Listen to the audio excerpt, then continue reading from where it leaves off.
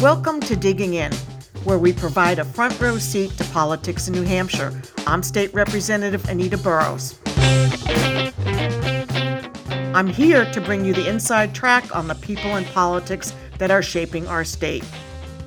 Today, I'm speaking with Representative Steve Shurtleff, who served as Speaker of the House from 2018 to 2020 and has been a member of the New Hampshire State House of Representatives since 2004.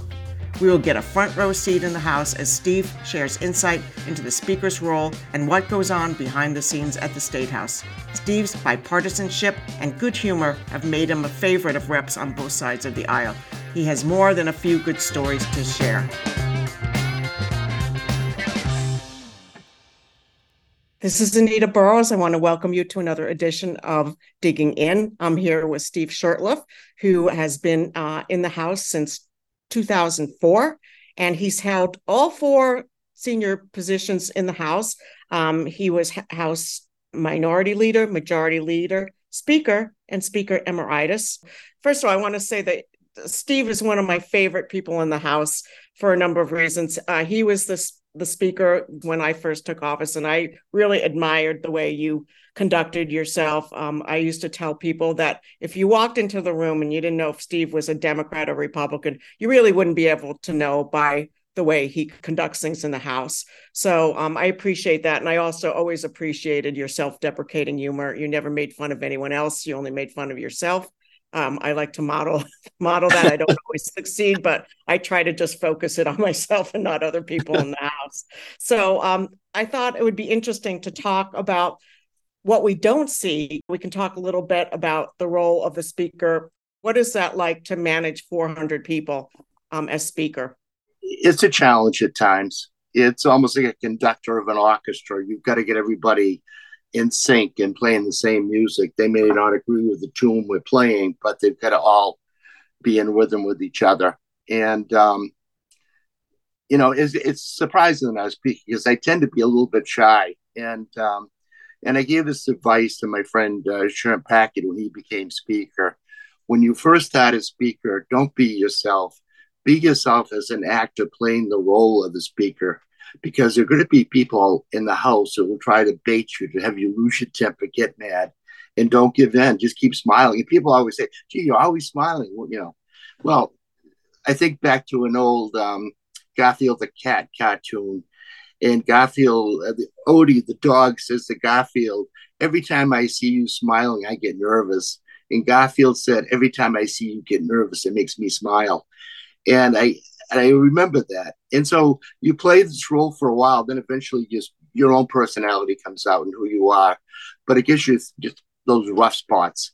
Yeah, I only saw you lose your temper once, and you probably don't remember what it was. It was when we had a vote to name a street or something against a fallen soldier, and it was a voice vote, and one lone voice yelled no, and you just were rightfully furious. I remember that, and it turned out that the guy hadn't heard what was going on, and he was being funny, and he did get up and apologize, which is always, I love apologies because everyone claps and it's taken sincerely. Yeah. But it heals a lot of wounds, that's for sure. And as a Vietnam veteran, that really upset me. And then to find out after, when he apologized, it meant a lot to me that he did. But I think it was like 2 or 3 times I've ever really gotten mad in the House. You yelled at me once, but we won't go there. I got out of my seat. Yeah, I didn't realize that we were still in voting mode. And I got to use the restroom, and you said, why does the member rise? And I'm like, oh my gosh. I ran back as quickly as I could, sat down. I was like, I guess I'm not going out of the room right now. But I forgive you for that. It scared me. So let's talk a little bit about behind the scenes, because even today, this is my 3rd term, I don't really know what goes on behind the scenes with negotiations. And I see Minority Leader Matt Willem working with both Sharon Packard, the Speaker, and Jason Osborne, the Majority Leader. So tell us a little bit about that. Actually, being the Speaker and on the floor is about 10% of what you do as Speaker. Every day you've got meetings with different people. And you're meeting with the minority, with the majority leader. You get people from nonprofits coming in to talk to you about legislation, commissioners from various departments talking about legislation. one day I had a call from security. They said two homeless people were down at the Park Street door, the back door, and they wanted to talk with you. But you want me just to send them on their way? And I said, no, bring them on up. I'll talk to them. And I spent about 40 minutes speaking with them. And it was good. They told me about the problems they were having. So a lot of different things come up, and you can't really plan for it because you don't know what the day will always bring. You have a schedule and an agenda. You have various meetings yourself, like rules and facilities and others. But every day is a little bit different. So, could tell us about the negotiating process, because it's something I'm certainly still learning in my committee. And maybe you have a bill that you could use as a point of reference, that there's a bill that Dems really want to get passed. Republicans maybe are unsure about it or don't want to pass it, and you really want to get it through. So how does that negotiating process work? At one time, I was the chair of the House Criminal Justice Committee, and we had a bill called Senate Bill 500. And what it said is no longer could prisoners max out, serve their full sentence, and leave the New Hampshire State Prison without any parole or any guidance, that just off into the sunset. And as a former U.S. Marshal, I had a prisoner tell me they'd rather do time in jail than to do, but he said, time on paper with a parole officer. And so what this bill said, no more maxing out. Every inmate has to get out 90 days before their sentence expires, and they'll have intense supervision while they're out, so they don't commit another crime and come back to the prison. Republicans were opposed to it. We're letting these criminals out on the street early. And so I talked to them and I said, we're spending $33,000 a year to warehouse prisoners at the New Hampshire State Prison. Isn't it better to have them out early, back, providing for the families, getting jobs, instead of the families having to get some form of public assistance and getting reacclimated to civilian life instead of us subsidizing everything? And they said, yeah, that makes a lot of sense. Yeah, why should we be spending that money? Yeah. And so they supported the bill. And of course, Democrats saw the positive part of the bill to get people out and make sure they didn't go back on drugs, and make sure that they were taking care of their families, that they got jobs, that they got training they may need. It was a social program to some extent. So it was a win-win for both sides. They could both see a benefit to their philosophy, and we had a unanimous vote out of the committee, and it passed on the floor.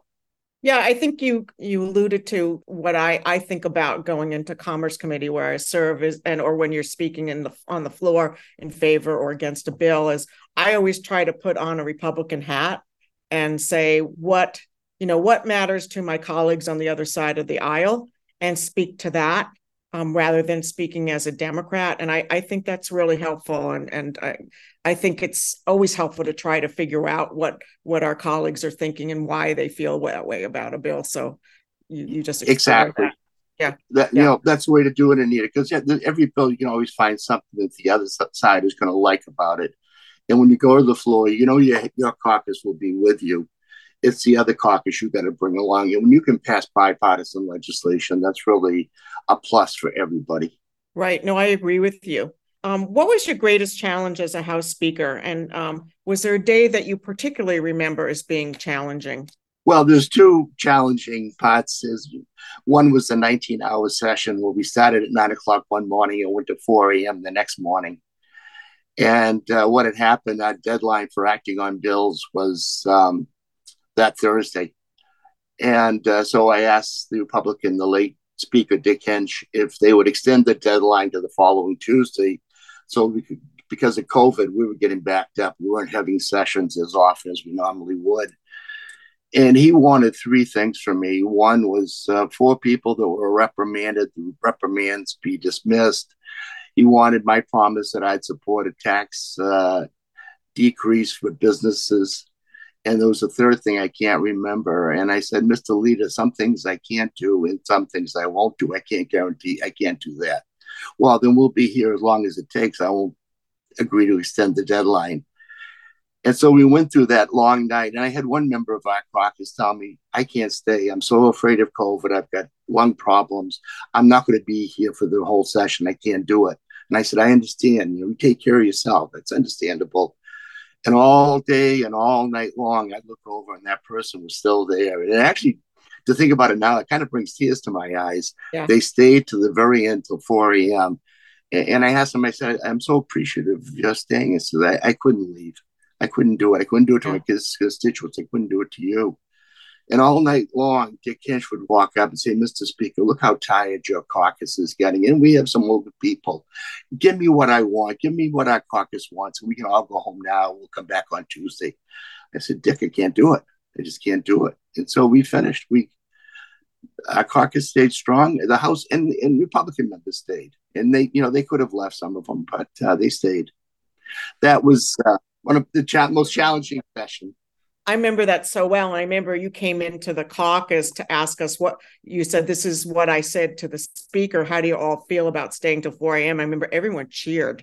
It was like, no, this is the right thing. We're going to stay. And I thought, oh my God, how am I going to stay up till 4 a.m.? Some of us had a 9 a.m. meeting, a county meeting the next day. So we got like 3 hours sleep. But I mean, I felt proud to be there. And I was really proud that we all stayed. I was so proud of our caucus. Like I said, we had a lot of people that are older, even older than me, believe it or not. But, they stayed right to the end. I could see some of them were sleeping. They were so exhausted, but they stayed. And that one member that said, I can't stay because I'm so afraid of COVID. And they stayed. And that really, I was so proud of them. I was so proud of our caucus. And I was proud of the Republicans that stayed as well. Yeah. Yeah, and I've never eaten so much pizza in my life. Oh my goodness, I know. They had out so that we could stay awake.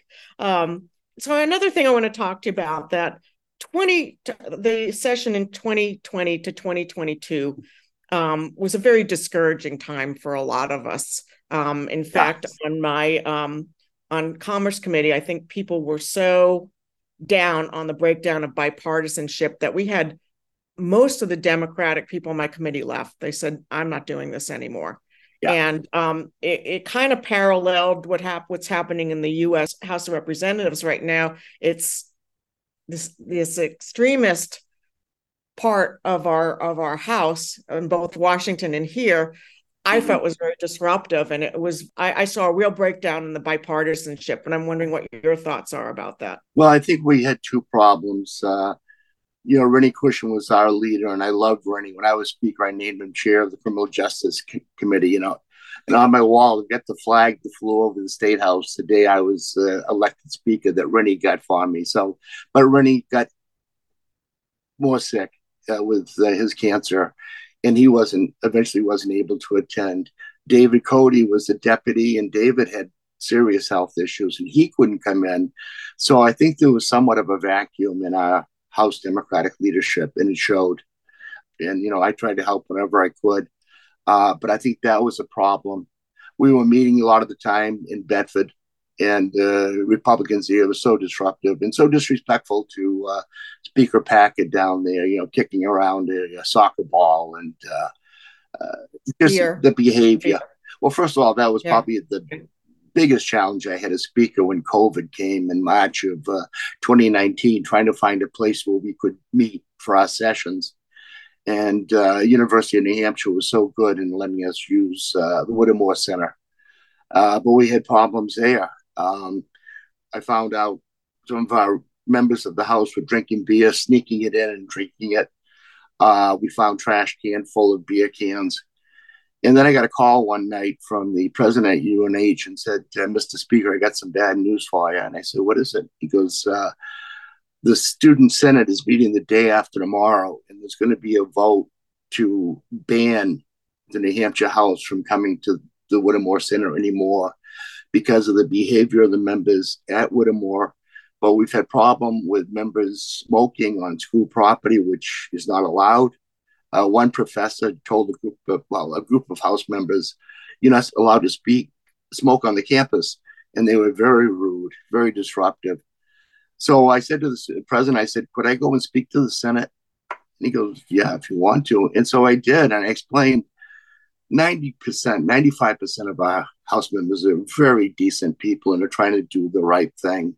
But every group, there's always that 3, 4, 5% that rules don't mean a thing to them. I said, we have to deal with what the people send us. And most of the time, they're excellent representatives, but there's that few. we have really no place right now to go but here. We have that obligation to the people we serve to get these laws passed. We've got deadlines. The university has been so good to us, providing meals, ambulance service, everything. Please, I know you've got a motion that's going to come up. I would ask you to vote it down and let us finish this session. And we'll continue to do whatever we can to police that very few that are causing so much disruption. And happily, they voted the motion down and we finished off the session there. But Right. that was a Yeah. challenge. Yeah, that was quite a time. The other day, that was actually when I think Speaker Packard started, when we had what I call karaoke legislation, where we sat in our cars and voted all day. I was in my car with my transportation. I was in my car for 11 hours. And a lot of us didn't want to use the porta potties because of COVID. I mean, it was a wild ride. And I remember getting there and some, one of the clowns, I won't say what party they were from, were mocking us wearing masks, and he had a paper bag over his head. Yeah. And it was like, really? So, and that was the problem at the arena too. We had Democrats, we had Republicans, and then we had those Republicans who refused to wear a mask. They had to be seated and had to be kept separate from the rest of the group. And yeah, that was quite a time. But that time was like going to the drive-in and having the movie never end. It just, exactly. Heaven help us. Yeah. And I will just say, I won't go into detail, but I will just say that there was a run on Depends that day. I can imagine.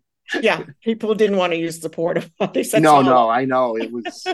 I'm looking at the session from last year, and now we're going into 2024, and many of us feel like it's much different. It's much more. There's much more bipartisanship. It's much more respectful. What's your thought about that? I totally agree, because both parties have to come together. And I think Speaker Packard has done a great job of reaching out to Matt, our Democratic leader. And I think Matt has done a great job talking and communicating with Sherm Packard. And as Sherm told me just a little while ago, he says, I've really gotten to like Matt. We get along very well.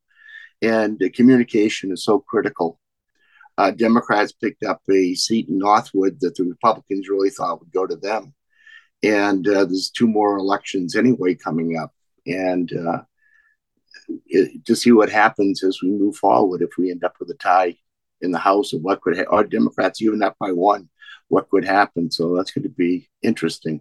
What do you think about 2? At least I don't know if it's 2 or 3 now Democrats who have stated they're now independents. Do you have any thoughts on that? I know we had one of our members from Milford the other day say that she is now going to be an independent, and that's an individual's choice. And in my now almost 20 years in the House, I've seen where that's happened before, where people have said, no, I don't want to belong to either party. But I think those that left our caucus on important votes in the House will still be with us. And, that's a decision they had to make. It's going to make it difficult for bills they want to pass, because they won't have one in the caucus supporting what they're doing. But if that is their decision, I guess it's for them to decide. And it's for the people in their district to decide when they come up for re-election, if I elected you as a Democrat or I elected you as a Republican because I felt you shared my values. Now maybe you don't. And but it's a question of choice. It's also very difficult, or I should say more difficult, to win as an independent, because you don't have the support of your party. You don't get the information that we get. You don't get the access to constituents and voters that those of us in a party get. So it does make it much more difficult to win. We had a very good member from the House from Pittsfield last session. He was a committee chair, did a wonderful job. He was a center-right Republican, part of the old guard, Nelson Rockefeller, Walter Peterson branch of the Republican Party. And he couldn't run again as a Republican because of what he felt the flaws in his own caucus, and he ran as an independent, and he got just walloped. It was so bad to see him go. But you're right, people in New Hampshire just don't want to vote for a third party candidate in any election, and they want to see that party label. There was an effort related to what we're talking about now, which I'm sure you're familiar with, which is the Citizens for Belknap County. with the who got together after Gunstock. And for people who don't know what happened, there were some people, some legislators who were thought of as extremists who wanted to take Gunstock away from the state and privatize it. And Gunstock almost went down at one point. Governor Sununu criticized them and said these are not Republicans, these are extremists. So these citizens banded together and formed a bipartisan group, a large bipartisan group, and they said, we're going to support Democrats, we'll support Republicans, we'll support independents of either side of the party, but we will not support extremists. And they were very successful. They were able to eliminate 6 extremists from the legislature, which I saw as a very positive thing. And what do you think about that? Well, especially we look at Belknap County, and I don't know offhand how big their delegation is for the number of reps from that county, but it can't be more than maybe 20, 24, 25. And for them to take out 6. And of course, the members did it to themselves. I mean, they actually had closed down Belknap. They weren't even sure they could open for the ski season. It was their own vendetta against Gunstock. And the people said, okay, we'll tolerate some stuff, but enough is enough. And now you get, it's affecting the money being raised by the county through Gunstock. It's affecting people that come to our area to ski there. Now you're just being stupid. And we're not going to tolerate it anymore. And they put out the flyers and they endorse certain candidates that were running in the next election. And you're right. And those are people that were entrenched in strong Republican districts like Belmont. And they said, no, enough is enough. And you see that at times in the House. You'll see somebody that'll go too far. And the voters, you think, gee, do people even pay attention to House races? They do. And and they see the foolishness in Washington, and they say, we don't want to see that in New Hampshire. We have pride in our legislature. We have pride in what you do. When you start going too far, either extreme, we don't want that. And I feel myself, New Hampshire is center left on social issues, maybe center right on fiscal issues, but they're somewhere in the middle. The pendulum doesn't go far, either left or right, it stays in the middle. And that's where I think New Hampshire wants us to be. Yeah, I'm hopeful for that. I live in a county that has a number of extremists in power. I won't name them, but it's been very difficult, particularly as a delegation member to the county. And I will say that on commerce, one of the reasons that it was so difficult the last session is some of these extremists I felt were very disruptive on our committee. There were 3 people, I think, who left our committee who were either voted out or they lost their elections. And it's made a huge difference. We're very civil to each other. Paul Terry was somebody who I was very cautious about, shall we say. I sit next to him now. I love him. I mean, I disagree with him on everything, but, we get along, we laugh, and that's a good thing, Yeah, that's the way it should be. Yeah, absolutely.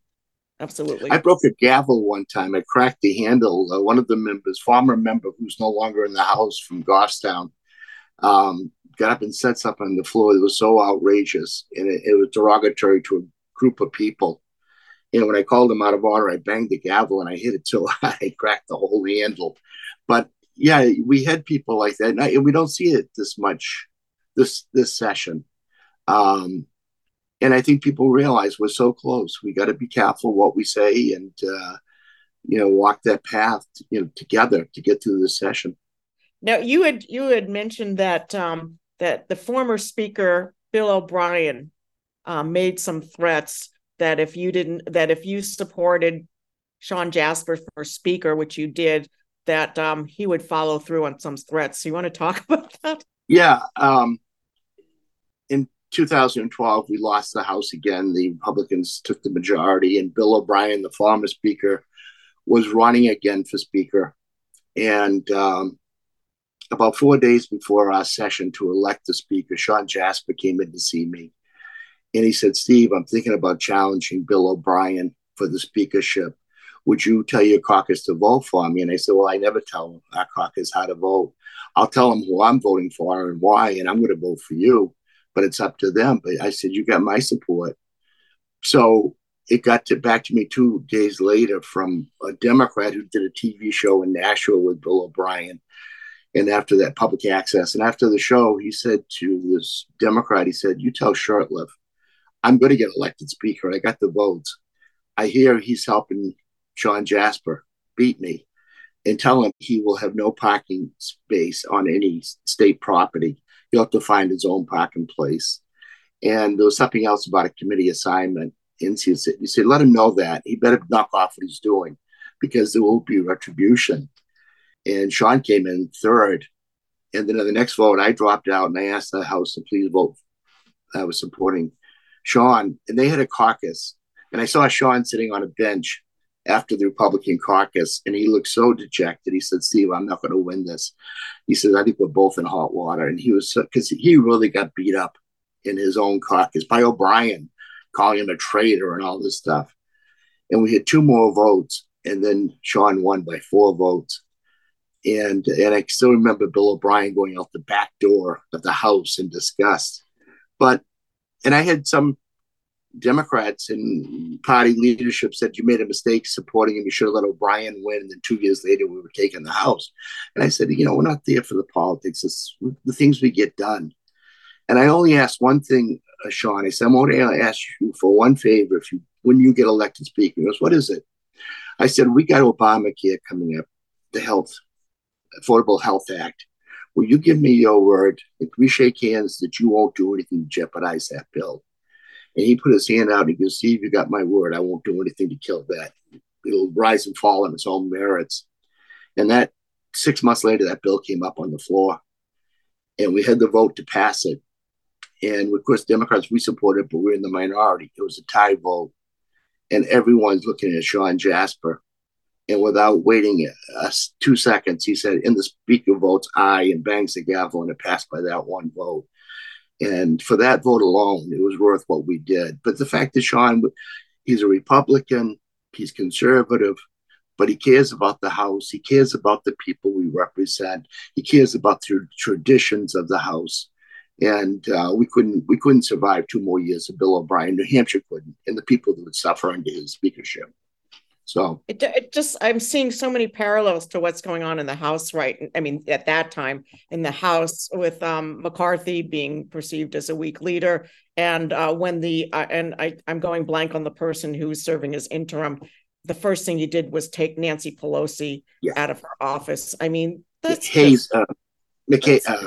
McHenry, I think his name is. But that's just childish stuff.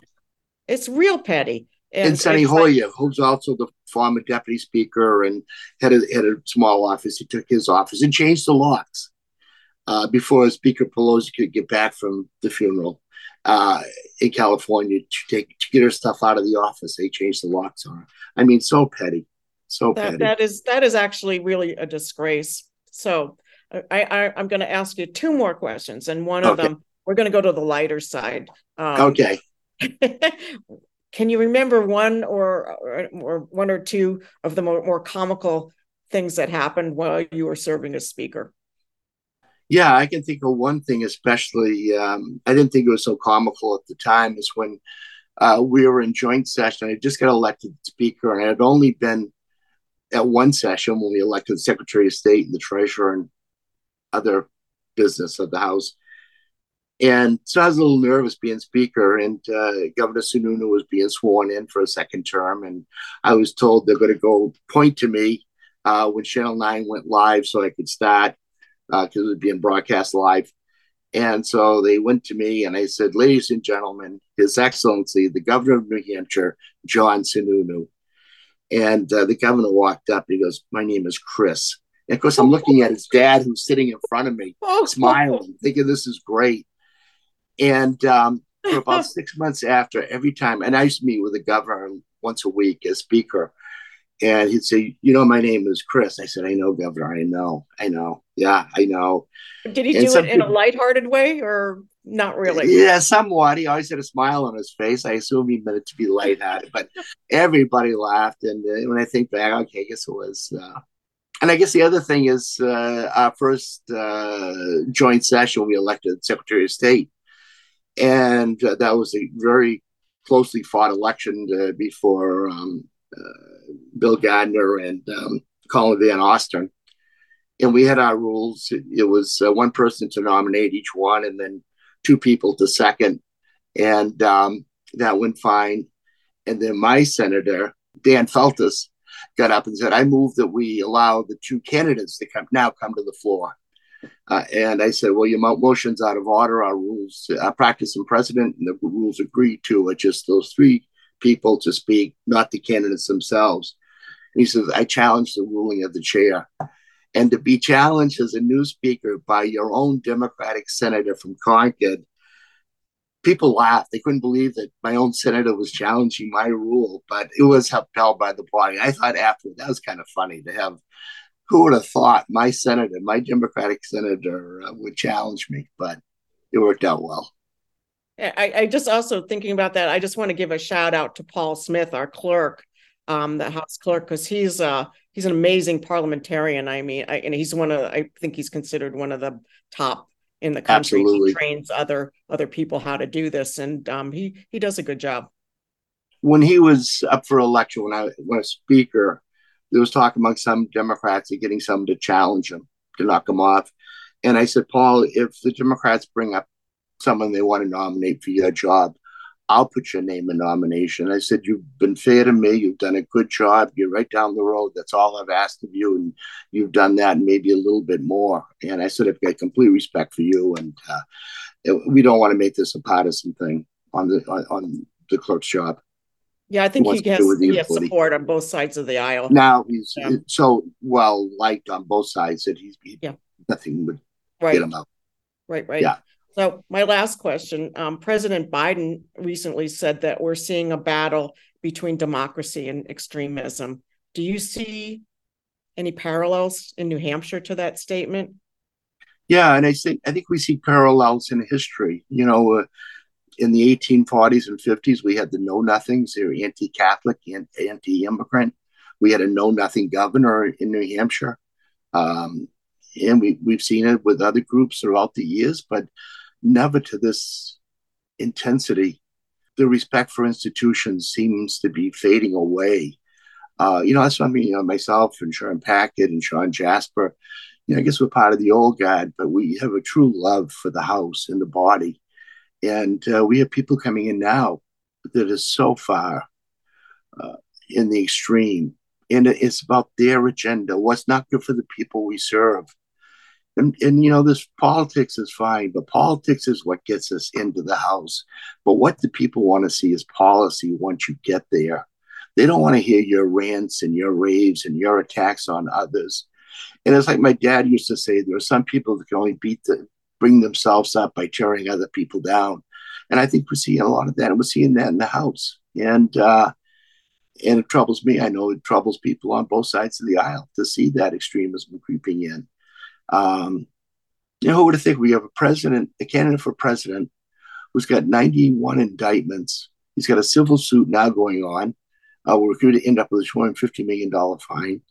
And he's leading in the polls in several states, including New Hampshire. It just is mind-boggling. Yeah. And he's thumbing his nose at the judges, with outrageous statements that put the staff in danger. And this is the leading candidate. It's kind of bizarre. Not kind of, it's crazy. It's not, it really is. And it's all mostly fundraising. It's all about boosting himself. So that element of their party that just seemed to thrive, they love this victimhood that he's presented to them. And I'm surprised some of these judges haven't held him in contempt, maybe not incarceration, but at least a fine. They've tolerated so much from him, and he knows that he could go a little bit further than the average citizen because of the position he held. But it's a sad example, and it inspires others to try to mimic what he's doing. So are you optimistic about the future for, let's say we have one more year, we have 2024. You think it's going to be a good year and after the election in 24? It's going to be a busy year. I was talking to the speaker the other day. We've got something like 720 bills, which is a lot for the second half. We've got 200 plus retained bills, plus we'll probably get about 250 bills from the Senate. And so it could be for some long sessions to get that work done. And a lot of frivolous bills. There's one to allow people to have kangaroos as pets. Are you serious? No, really. Another bill the correct pronunciation of the name of the city of Concord in the state of New Hampshire is a bill. And it's like, oh, please, you know, I did not hear about the kangaroo. I saw that there are two bills relative to circumcision, and I thought to myself, so now we're going to be legislators, we're going to be physicians, and we're going to be spiritual leaders. I can't do all that. I don't know about you, Steve. no, I can't do yeah, all of that. please. I have limitations. I realize that, and that's beyond my scope. Yeah, Yeah, yeah, yeah. but I think it'll be a good session. We just got to stay focused, not try to score on each other, and just kind of work together and work in harmony. You know, I ran for speaker again. Somebody told me, Democrat, I can't vote for you because you're too nice to Republicans. And I said, well, that's the way I am. And but we got to be nice to each other. You know, it's the only way anything's going to get accomplished, and that's the bottom line. What we do for the people in New Hampshire. Well, Steve, in closing, I'll just say you are always a class act. I always enjoy seeing you. I want to thank you so much for being here today. I think this was a really good conversation. Well, And thank you for inviting me. yep, and I It's look. been a real pleasure. Thanks, Stephen. I will see you in Concord very soon. Sounds good. Thanks a lot, Anita. It was great speaking with Steve about the sausage making that happens at the State House, which brings us to a periodic segment here on Digging In. Each segment, in addition to hearing from policymakers at the State House, I'd like to give you a peek at the sausage making as it happens, and it doesn't always happen when the legislature is in session. So welcome to the segment we're calling Political Putz of the Week. If you don't know what a putz is, it's someone who is engaging in tomfoolery. Putzing around means that you're engaged in unproductive activities. New Hampshire politicians are gaining ground on New Jersey when it comes to political corruption, while Senator Bob Menendez has made national news by keeping wads of cash stuffed into envelopes for emergencies instead of keeping packs of cup of soup on hand like the rest of us. New Hampshire is now in the game for the creation of some of the most notable scandals. In case you missed it, Troy Murner, who we thought was a representative and a selectman of Lancaster, turned out to be living in a different community that is not in his district. Murner has been living in Carroll, New Hampshire, which is 15 miles from Lancaster, since August of 2022, and apparently this is a hard no-no. Now, Murner has known for months that the Attorney General's office has been investigating him, but the former representative said, "Fudge you," and continued on with this scam. Once the investigation became public, Murner was forced to resign. There are 400 state representatives. Do you mean to tell me that not one soul knew about Murner's deception? This has the potential to be on a par with Watergate. What did they know and when did they know it? And were any of them aware that it's appropriate to resign when you muck up this badly and break the law? What might have been the motivation for Murner to stay on and for there to be a circle of silence? It just might have been due to the fact that the balance of power in the New Hampshire House is tighter than Kim Kardashian in a pair of spandex pants. With Murner's resignation, the House now has 198 Republicans, 197 Democrats, and 2 independents. How did Murner help his party by failing to resign? His illegal votes were responsible for several new episodes of Kill Bill, including one which would have repealed New Hampshire's 24-week abortion ban, and another which would have required students to attend private school for a year before they could apply for the Education Freedom Account program. Speaker Packard voted to create a tie on these votes, serving to send these bills to the legislative graveyard. While Senator Menendez will likely win the Oscar for his role in having the most chutzpah in thumbing his nose at the law, I predict that Troy Murner will be nominated for Best Supporting Role of pretending to be a legitimate state representative. Former Representative Peter Ho-Burling said recently that the tiny majority in the House doesn't want people to know what they knew and when they knew it, a sentiment that was echoed by Mark Hounsell of Conway.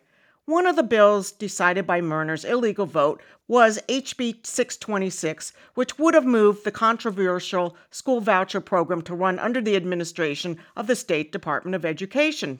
Democrats tried to revive the bill after Murner resigned, but the effort died in a surprise, not really, partisan vote before the Rules Committee.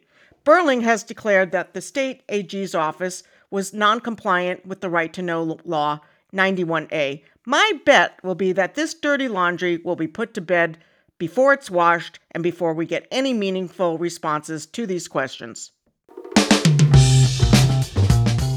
Thank you for listening to Digging In. I want to thank Representative Steve Shurtleff for joining me. Please join me for my next episode when I speak to House Rep. Wendy Thomas, who shares her very personal story about the forever chemical PFAS that is impacting the health of citizens throughout the state. If you enjoyed today's show, please tell your friends and family and give a shout out to Digging In on social media.